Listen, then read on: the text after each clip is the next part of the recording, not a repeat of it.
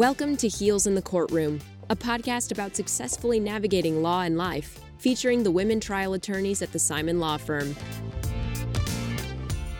Hi, everyone. Welcome back to another episode of Heels in the Courtroom. It's Mary. I'm back from maternity leave, and I'm so excited to be here. I'm joined by Elizabeth, Megan, Liz, and Amy. Erica's out because she's prepping for a trial that she has, and this is my first episode back from being on leave. I feel like I have missed out on so many happenings at the firm, but one of the most exciting and most recent things that we absolutely have to talk about is that our firm, specifically Amy Gunn and Pat McPhail, secured a $10 million med mal verdict in St. Louis County. Yay! So Amy, take it away. I want to hear about the case. Thank you. It is, I would say, very satisfying to have a verdict in favor of our clients. Those of us who do a lot of medical malpractice litigation knows that verdicts are very hard to come by in the plaintiff's favor. About 90% of med mal verdicts are in favor of the defendants.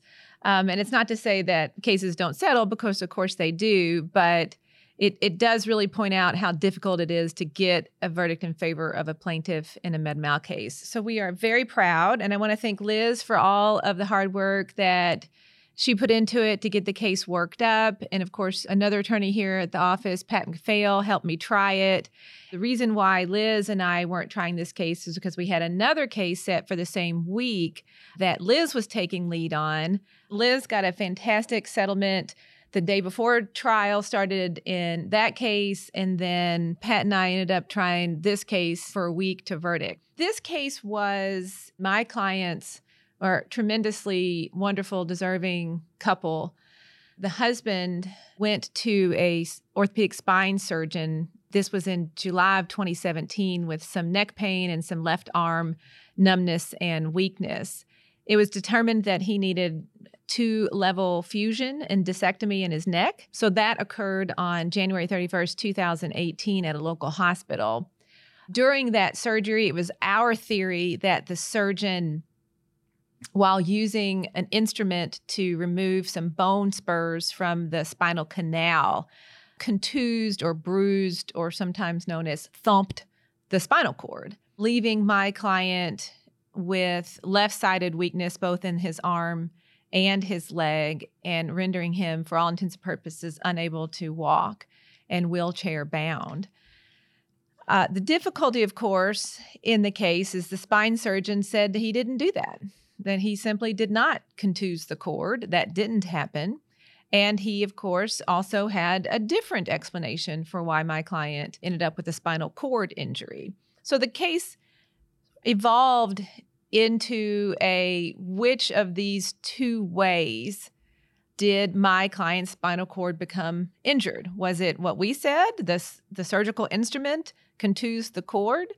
Or was it what the doctor said, which was that there was a bleed in the spinal canal area called an epidural hematoma that occurred sometime, he couldn't say when, during the surgery as he was continuing to perform it, but he didn't see it, completed the surgery, and as my client was waking up in the recovery room, was unable to move any of his limbs, neither his arms nor his legs.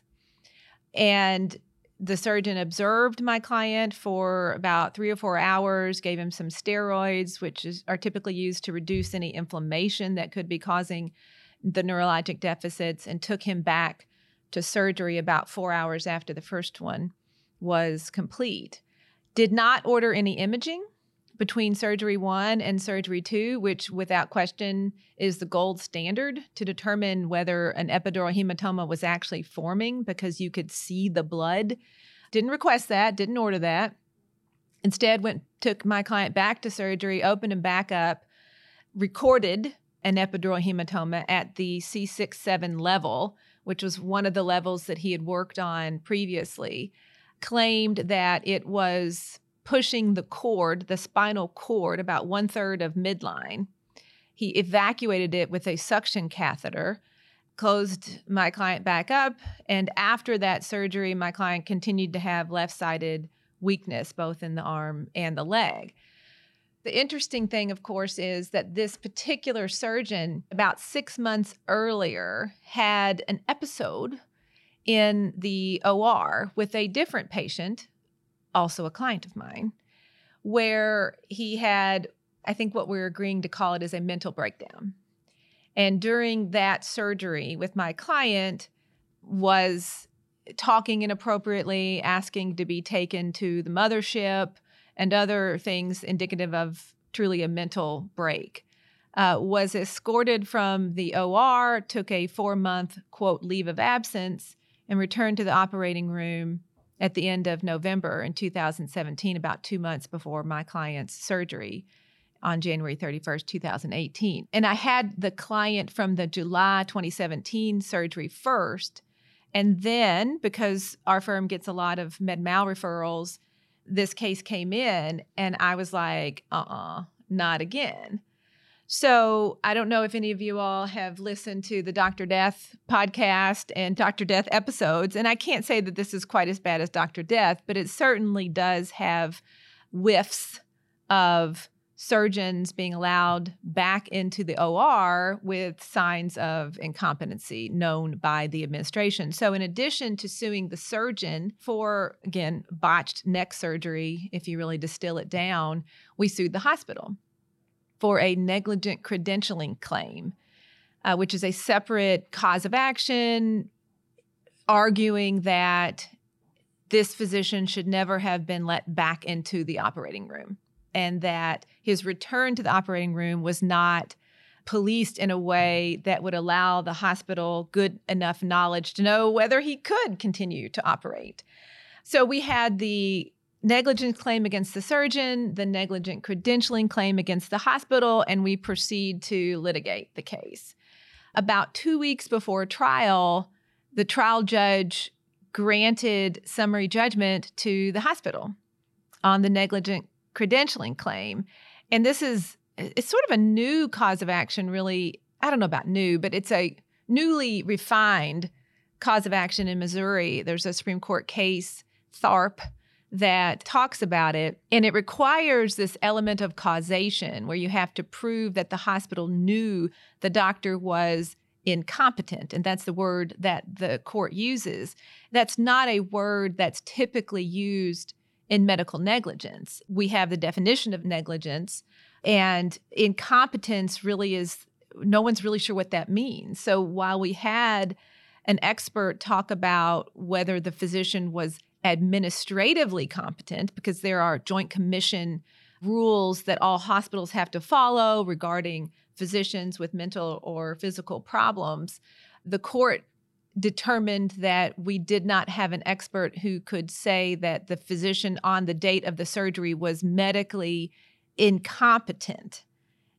And Liz, you look like you can help me out understanding this a little bit better because I'm still kind of confused. I just wanted to plug an article that you and I wrote a couple months ago. I think it was an AIEG article. The Voice. Basically, I researched, and I specifically researched it because of this case. Right. I wanted to know as much about negligent credentialing as I could because Missouri law is not very clear on it. And frankly, Tharp leaves a lot up for argument. I don't think it's a particularly clear case for practitioners when we're trying to determine what is and is not incompetence. And so I did a 50-state survey in order to prepare this article. And what I could find is it really varies from state to state.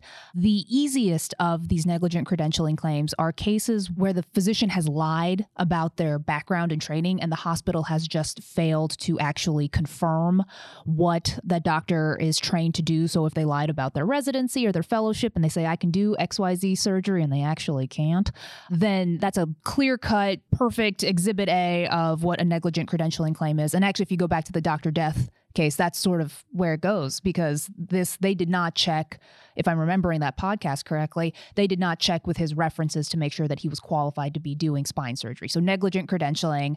But other cases can be where the surgeon doesn't report all of their malpractice claims. specifically lawsuits, because that is something that can go into whether or not you get privileges at a hospital. And so hospitals have a responsibility to confirm that a physician, again, is quote unquote competent to perform surgery. Now, this case was not an issue of whether or not the defendant doctor had all of the necessary qualifications. Was he educated in this? Was he trained in this? Had he done these types of surgeries before? Absolutely. It was a question of whether he had lost that competency because of the behavior that he had shown the 6 months prior to this client's surgery. And that was the argument, was that he had shown a clear break in his competency.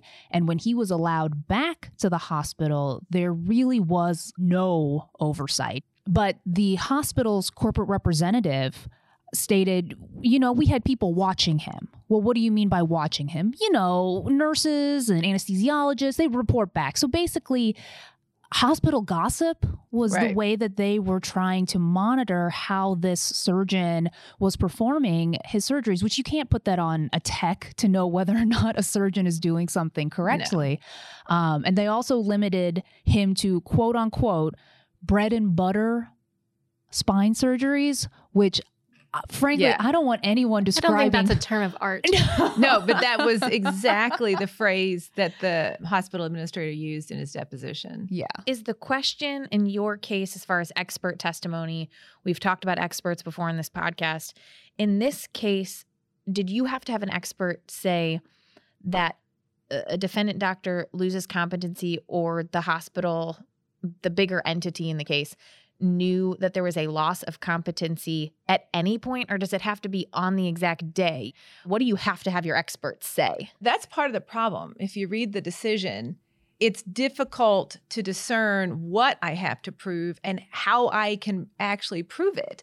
Most hospital policies and procedures experts are not spine surgeons. They're PhDs, they're administrators. They probably are physicians, but they're more administrators.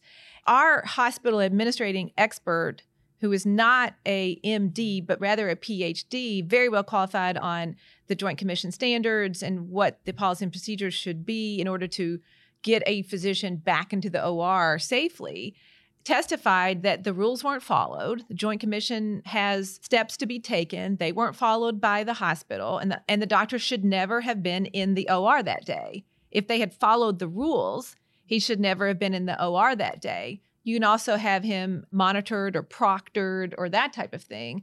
That's all negligence. The causation piece, Tharp muddles, in my opinion, because you have to have expert testimony that says that but for the hospital negligently allowing this physician back into the OR, this wouldn't have happened. But it's not good enough just to say he should never have been there.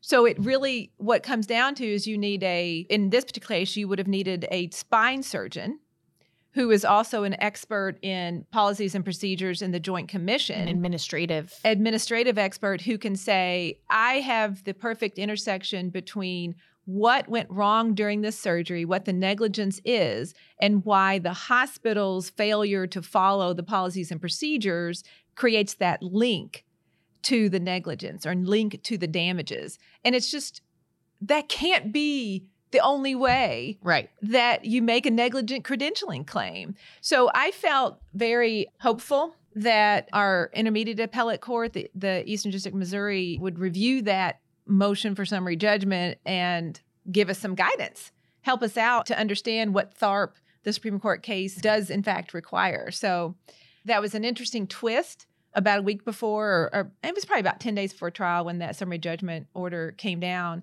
I mean, that's really important information, in my opinion, for a jury to hear, to judge whether this doctor was competent or not, for the negligent credentialing, but also just negligent or not, or for a punitive damage claim, which we had, which the jury can take into consideration all kinds of facts about whether this physician knew or should have known what was going on with his body and his mind that day. So we lose that summary judgment motion. But on the bright side, I will say it simplified the hell out of the case. That's what I was going to ask is, at that point, who are you going to trial with? Who's in the courtroom? Another twist, and unique to a negligence against a physician and a negligent credentialing claim, is how to try the case and in what order. Because Missouri does not have any good law on what has become known in this case and others as bifurcation. So the defense, both defendants, the hospital and the physician's attorneys, argued that the case should be bifurcated, meaning that I should try the case first against the doctor. And if I win against the doctor, then I can try the case against the hospital, because a prerequisite of a negligent credentialing claim is the doctor is actually negligent. Now, that's not anything that's really set out very well, and you can argue that that's not really fair. It should all be tried together. All these facts kind of work together to get to the end result. But the judge granted that bifurcation. He did say it's going to be the same jury. So I pick a jury. Both defendants' attorneys are there. Both defendants are defending the case against the doctor. I can't tell the jury why the hospital is there or why there's two lawyers there. The jury knows there's going to be two phases. If I win against the doctor, then they go deliberate, come back, and then we start phase 2, which is my negligent credentialing claim. And I bring in the negligent credentialing expert and then the hospital. So, I think that was going to be really weird. May or may not have contributed to the summary judgment order being granted, because it was just going to be messy. But at the end, having the hospital out and not having to deal with the bifurcation brought us to this very, dare I say, bread and butter medical malpractice claim. Nice. I have a question. Yeah. So you brought this negligent credentialing claim. Is that a med-mal alternative or in addition to a negligent hiring and retention claim? Because I know in a lot of our trucking cases, we sue the trucking company for negligent hiring and retention if they should have known that the driver was likely to drive recklessly, had a ton of prior maybe DUI convictions or something like that. There's a negligent hiring and retention claim against the trucking company. Is there a cause of action like that against the hospital in a case like this, or is negligent credentialing an alternative? It's basically the medical alternative to that, because remember, most doctors aren't employees of the hospital. And this brings me to another interesting, maybe not to anybody else, but to me. So in Missouri, we used to have agency. So when a doctor worked at a hospital, not employed by the hospital, but worked at the hospital and performed services for patients at the hospital, whether they're surgeons or radiologists or hospitalists or whatever, and were negligent, the hospital had liability through agency. And if you could prove that the physician was the agent and was controlled by the hospital was responsible for the agent's actions.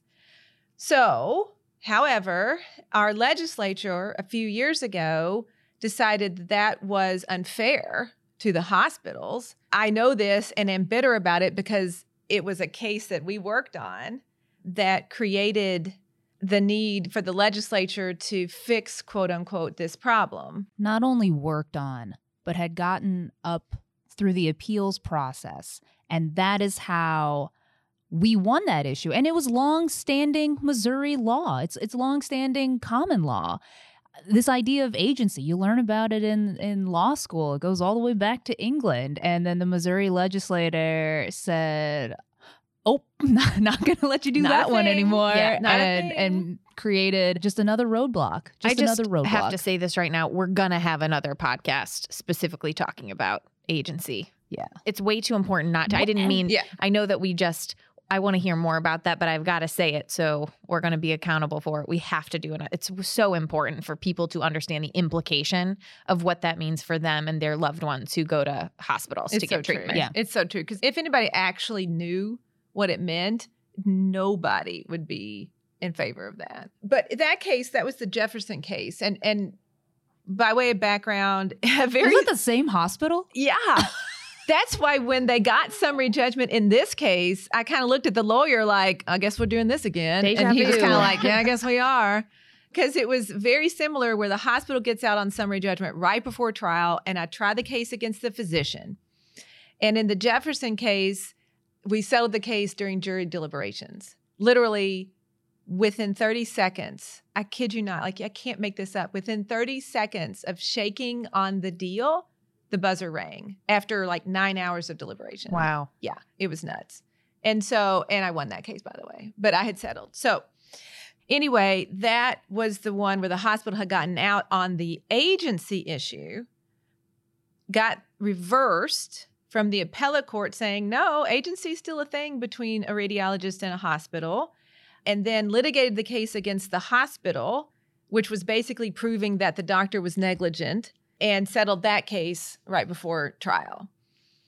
In response to the Jefferson opinion that reaffirmed agency is a thing between a doctor and a hospital, that's when the lobbyists for the medical industry really went to our state legislators and said, you've got to fix this. So in response to the favorable opinion from the appellate court saying no, agency is still a thing between doctors and hospitals, the medical industry lobbyists went to the representatives and basically lobbied for a statute change. And the statute, we call it employed physician statute, which says specifically, unless the doctor is a W-2 employed physician, there is no such thing as agency. So unless you can prove that the hospital is paying the doctor to be there as an employee, agency doesn't exist. So what's crazy is the first case I mentioned, our first client with this particular surgeon in July of 2017, when that negligence happened, the agency law still applied. So the doctor we're arguing the doctor is an agent of the hospital. The law changed in August of 2017, and the client whose trial we had last week, that negligence occurred in January of 2018, so we couldn't use agency anymore. We used negligent credentialing.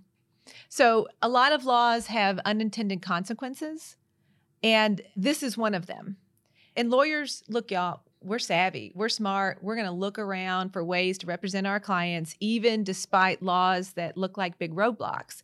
And what I see happening is if we can't use agency anymore because of the employed physician statute, we're going to look at negligent credentialing.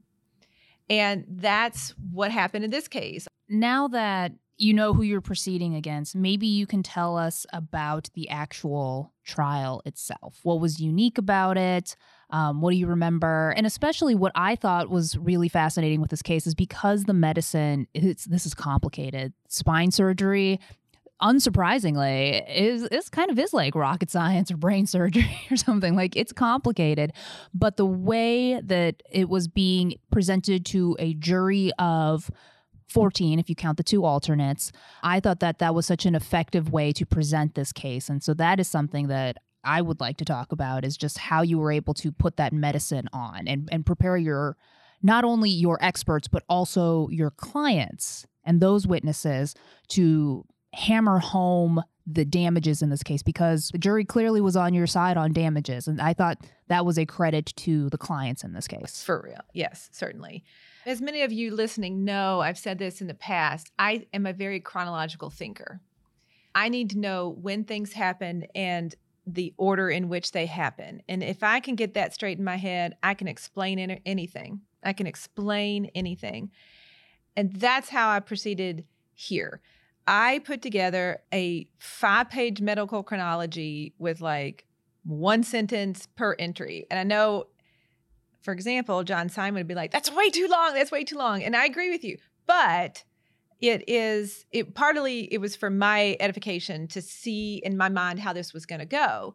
But I also believe that's an effective way to teach people things. The doctor's theory was that it was this epidural hematoma, and the science of epidural hematomas includes that if there's a slow bleed, even in a confined space such as the spinal canal, it's going to take time before that pressure builds up and causes compression on the cord that manifests itself in neurologic deficits and weakness or sensory loss in your limbs.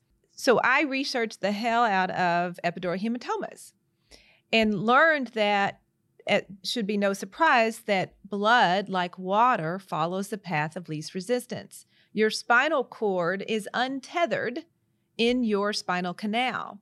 So if you have a bleed within the epidural space, it should traverse more than one level. It should really flow up and down the cord. It doesn't stay in one spot. Why would it stay at the C6 level and not go up or down? That never made any sense to me. Moreover, it encompasses or surrounds the cord because, again, it's not in a confined space. So why was it only on the left side, according to the surgeon? Why was there one blood clot on the left side of the cord at C6-7, pushing the cord over by a third? I just couldn't, and I researched and I just couldn't understand it. And guess what? It's because it's not true. That's what I resulted on. It didn't happen the way the surgeon claimed it did. And so then I went through all the records, like, what is the evidence other than the surgeon's own operative report that there was an epidural hematoma? I mentioned he didn't order any imaging between the first surgery and the second surgery, so there's no evidence of imaging. There are quite a few references as you look through the records to the epidural hematoma, but they were all cut and paste diagnoses from the surgeon's operative report. So we decided not to call, and I conferred with my experts, like, is this a thing? Epidural hematomas can cause neurologic deficit, but in the manner that I've described. It takes time to build up pressure. They're never in one little spot. And so my expert was like, no, that's not a thing. And then, of course, knowing what I knew, which is this doctor had had a break 6 months earlier that required him being off work for 4 months. And this is his livelihood. He comes back. He's done a handful of surgeries in November and into December, 2 of which had complications because, again, clients of ours. And by the end of January, he has a patient who wakes up from a, quote, bread and butter surgery and can't move any of his limbs. I tried to put myself in that position thinking, yeah, I mean, he has to know what this means. So we were not in a position where we were going to accuse him of lying or falsifying records. We didn't need to do that. But in my mind, it made sense why he was going down the epidural hematoma path. Now, I didn't get to share any of that with the jury because, like I said, all of it got excluded. But that compelled me to really not give up on this case and just, because sometimes you look at these records and you say, oh my goodness, the surgeon said epidural hematoma. No one has said an epidural hematoma is negligent. My experts were never going to say an epidural hematoma is negligent. Because I was going to ask that exact question. If that's the route the doctor's going, there's no way that anyone's going to come in and say that was negligent. It's got to be epidural hematoma, sorry, happens. Right. It's a complication. The bleeding happens. And look, this doctor took him back quickly, evacuated it quickly. That was all appropriate. But we had to make a decision that we're calling this a contused cord. Contusing a cord is negligent. And we believe that the science and the chronology of what happened is consistent with the cord contusion and not an epidural hematoma. So, Amy, the chronology I thought was key, and I can speak to this in more detail after you explain it, but I had a chance to talk to the 2 alternate jurors who actually, even though they did not get to go back for deliberations, hung around for quite a while because they wanted to see the verdict. And so I asked them about, what did you find compelling in the case? What were your thoughts? And they talked about a specific piece of evidence called neuromonitoring records. And so I'll talk about what they said, but can you explain to the listeners why neuromonitoring records were so important to this case and to the chronology? Yes. When you have a spine surgery, most, if not almost all surgeons now will order neuromonitoring, which includes the patient being hooked up to, for all intents and purposes, electrodes at different muscle groups in your arms and legs while under anesthesia. And then 3 things are monitored: your motors, which is your functioning, your weakness, your strength, which is the front half of the spinal cord, and the sensory, which is the back half of the spinal cord, which is numbness, tingling, sensation. Also, EMG, which is a continuous, if there's any irritation on the nerve roots, it's going to fluctuate. And as you're proceeding with spine surgery, the EMG is continuously running. And if there are spikes, then the surgeon knows that they're irritating the nerve roots. And they may need to back off on the decompression, maybe need to back off on whatever they're doing, let things calm down. It doesn't mean that there's a bad injury. It just means, hey, like one of the surgeons, experts, likened it to the game of Operation. So you hit the side and it buzzes. It's like, eh. Yeah, and you're like, okay, and you pull back. Warning. Right, you pull back. You're like, let things calm down a little bit. So what we found out in the neuromonitoring records, which, by the way, were very difficult to get, are not part of the patient's chart in the hospital. You have to know that they exist. And this is all these things that I've learned. You have to figure out what company has them, and then you have to request them from the company. And in this situation, one little fun, spicy piece of information was that the spine surgeon, the defendant spine surgeon, had created what I called a shell company of his own, a neuromonitoring company. He then took that company, contracted with a neuromonitoring company that actually had equipment and employees and physicians who read the monitoring and are participating in the surgery, and then got a 40% cut at the end of the day of the proceeds. So yeah. And that did come into evidence. We kind of slipped that in. And I can't say that was a fact pointing to negligence, but it stunk up the place. And I can't imagine the jury wasn't affected by it. But once I learned, and I swear I stumbled on this, I totally stumbled on this information, like when I was deposing the defendant doctor. And we were like dog on a bone at that point. Well, one piece of information that didn't come out during the trial, but that we learned, was that this particular shell company, you asked, you own this company, you get 40% of these cuts. Who are your clients? Who are your customers? Just me. Yeah. He had created a company where he is both the owner, sole owner, and the sole customer.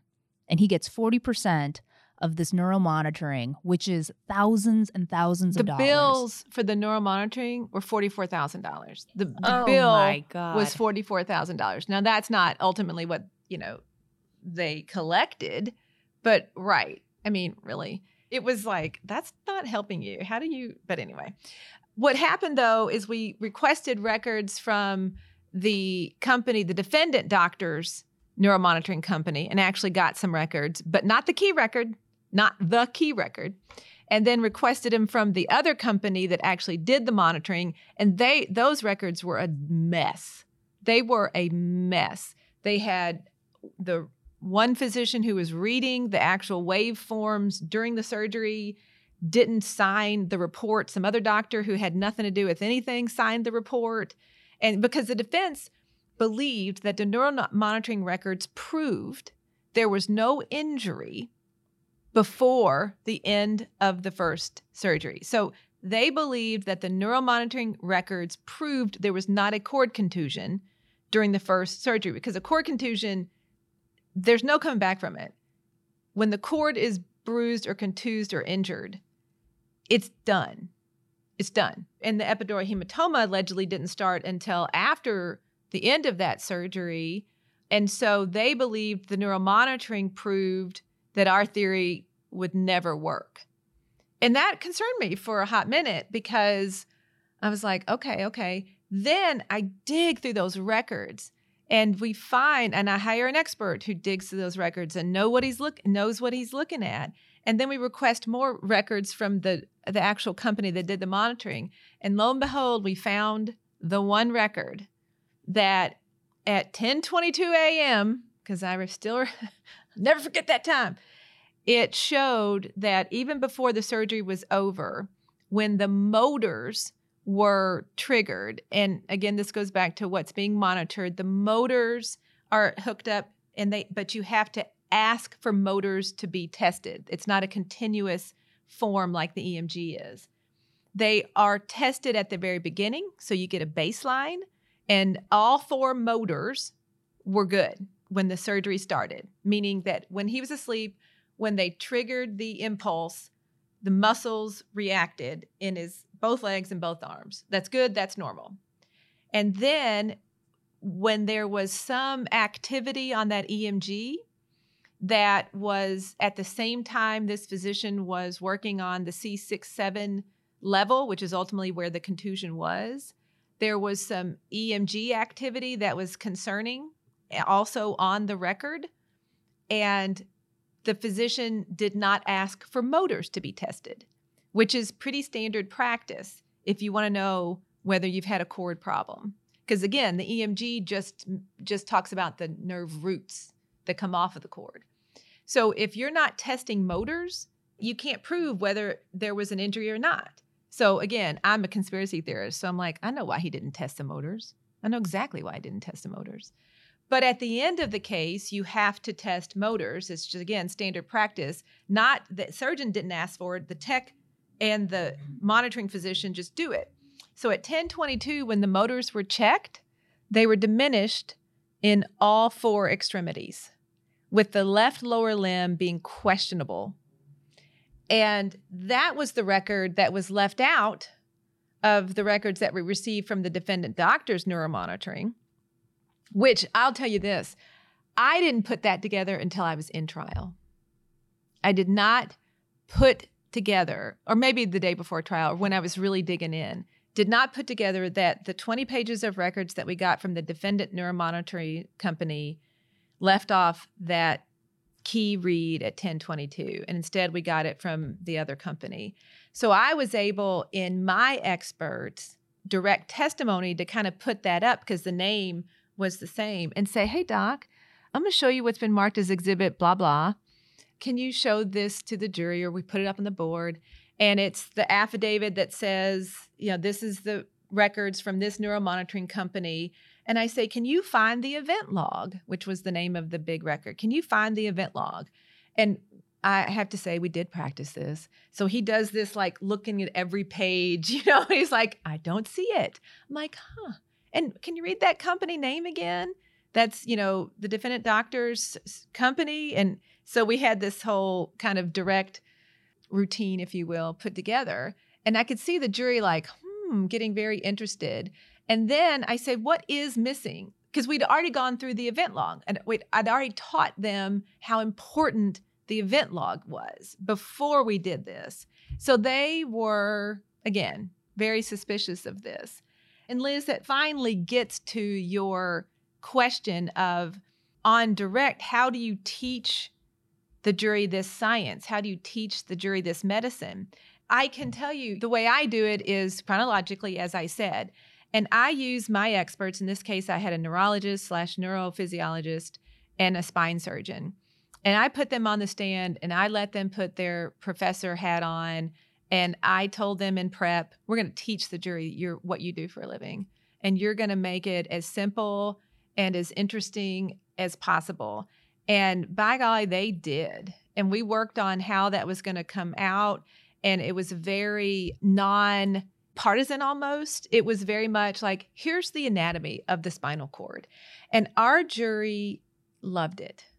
They were note takers. They were interested. So by the time we got done with our case, I had taught them this whole business of the anatomy.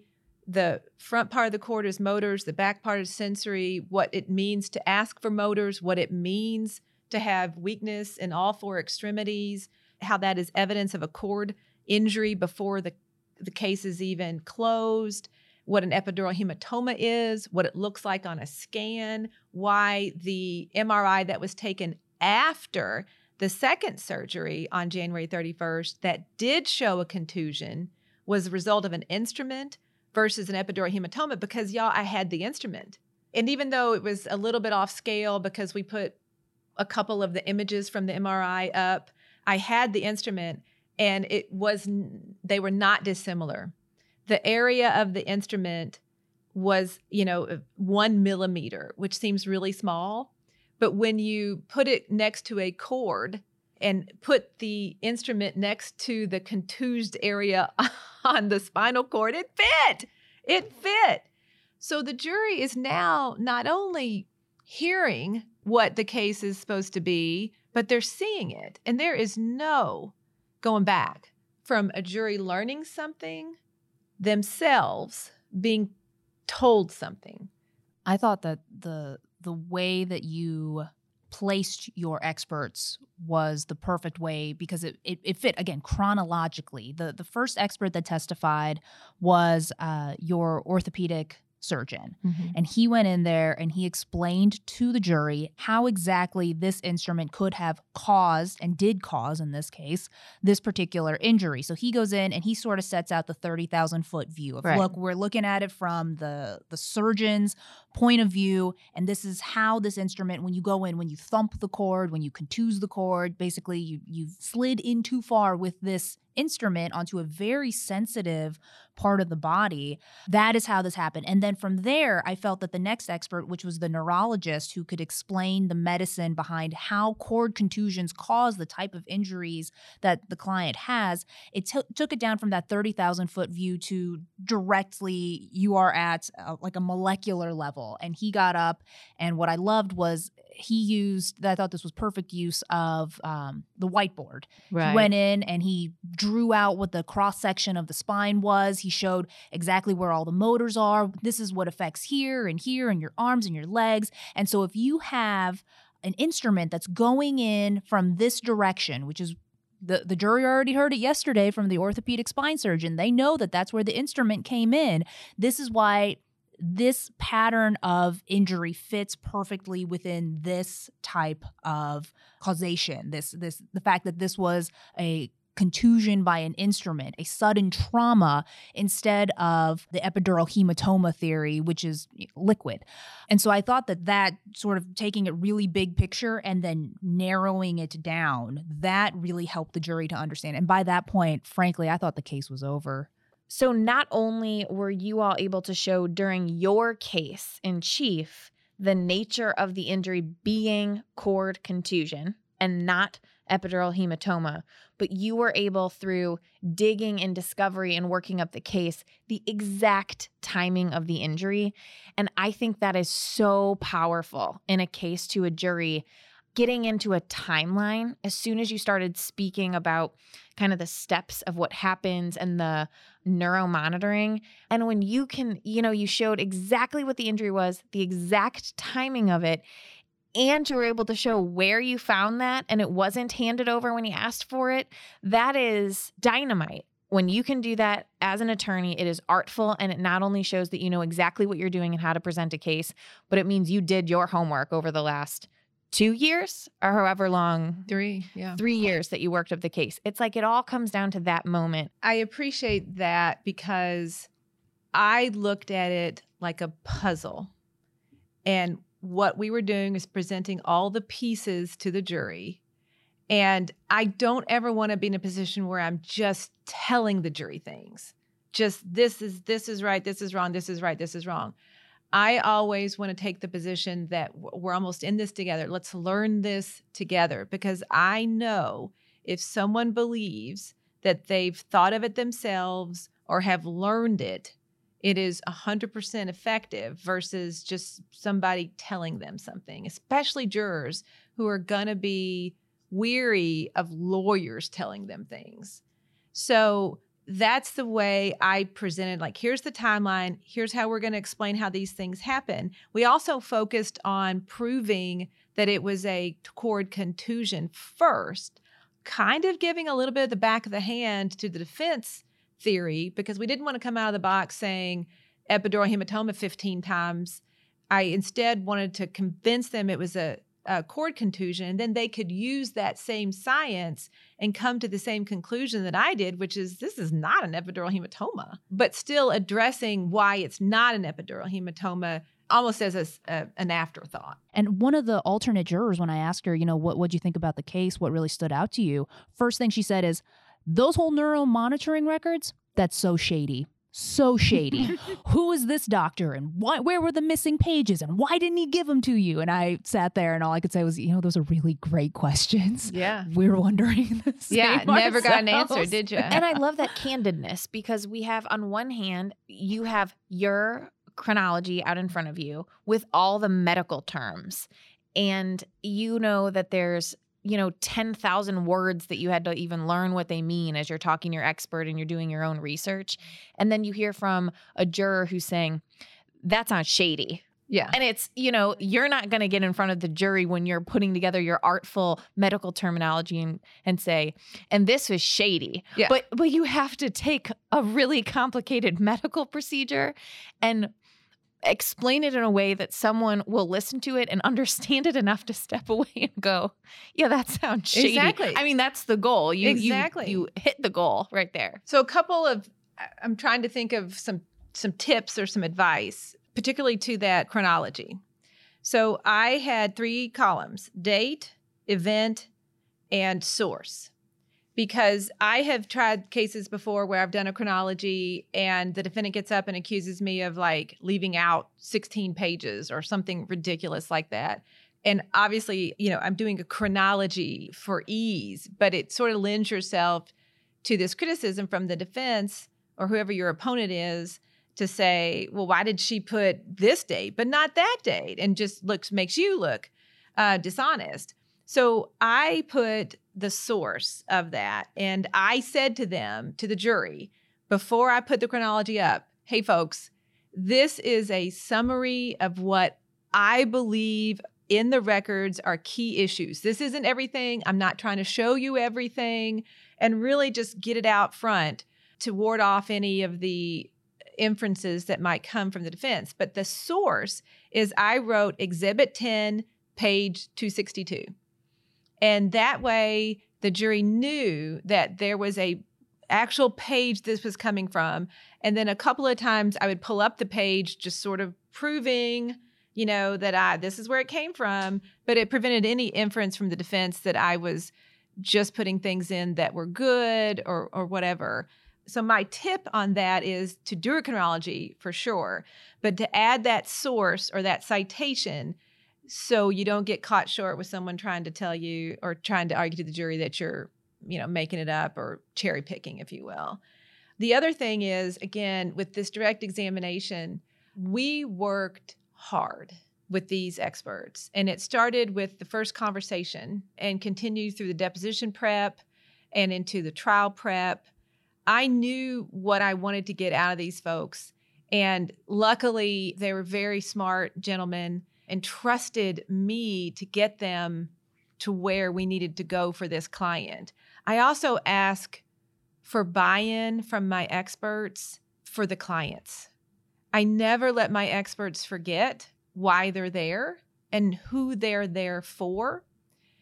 Sometimes it's easy to forget the client per se because you're just talking about medicine and you talk about a patient and don't really reference their name.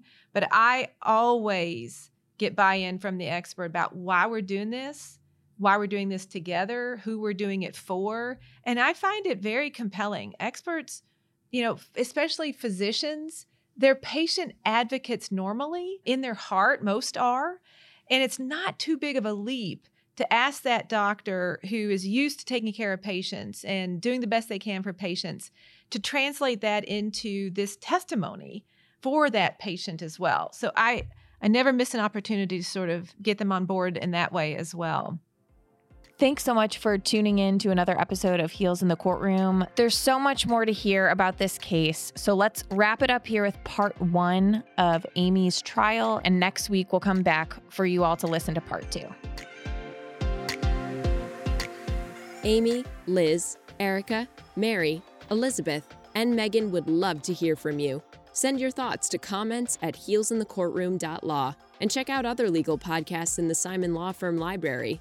The Jury is Out with John Simon focuses on lifelong learning to elevate your practice. Subscribe today.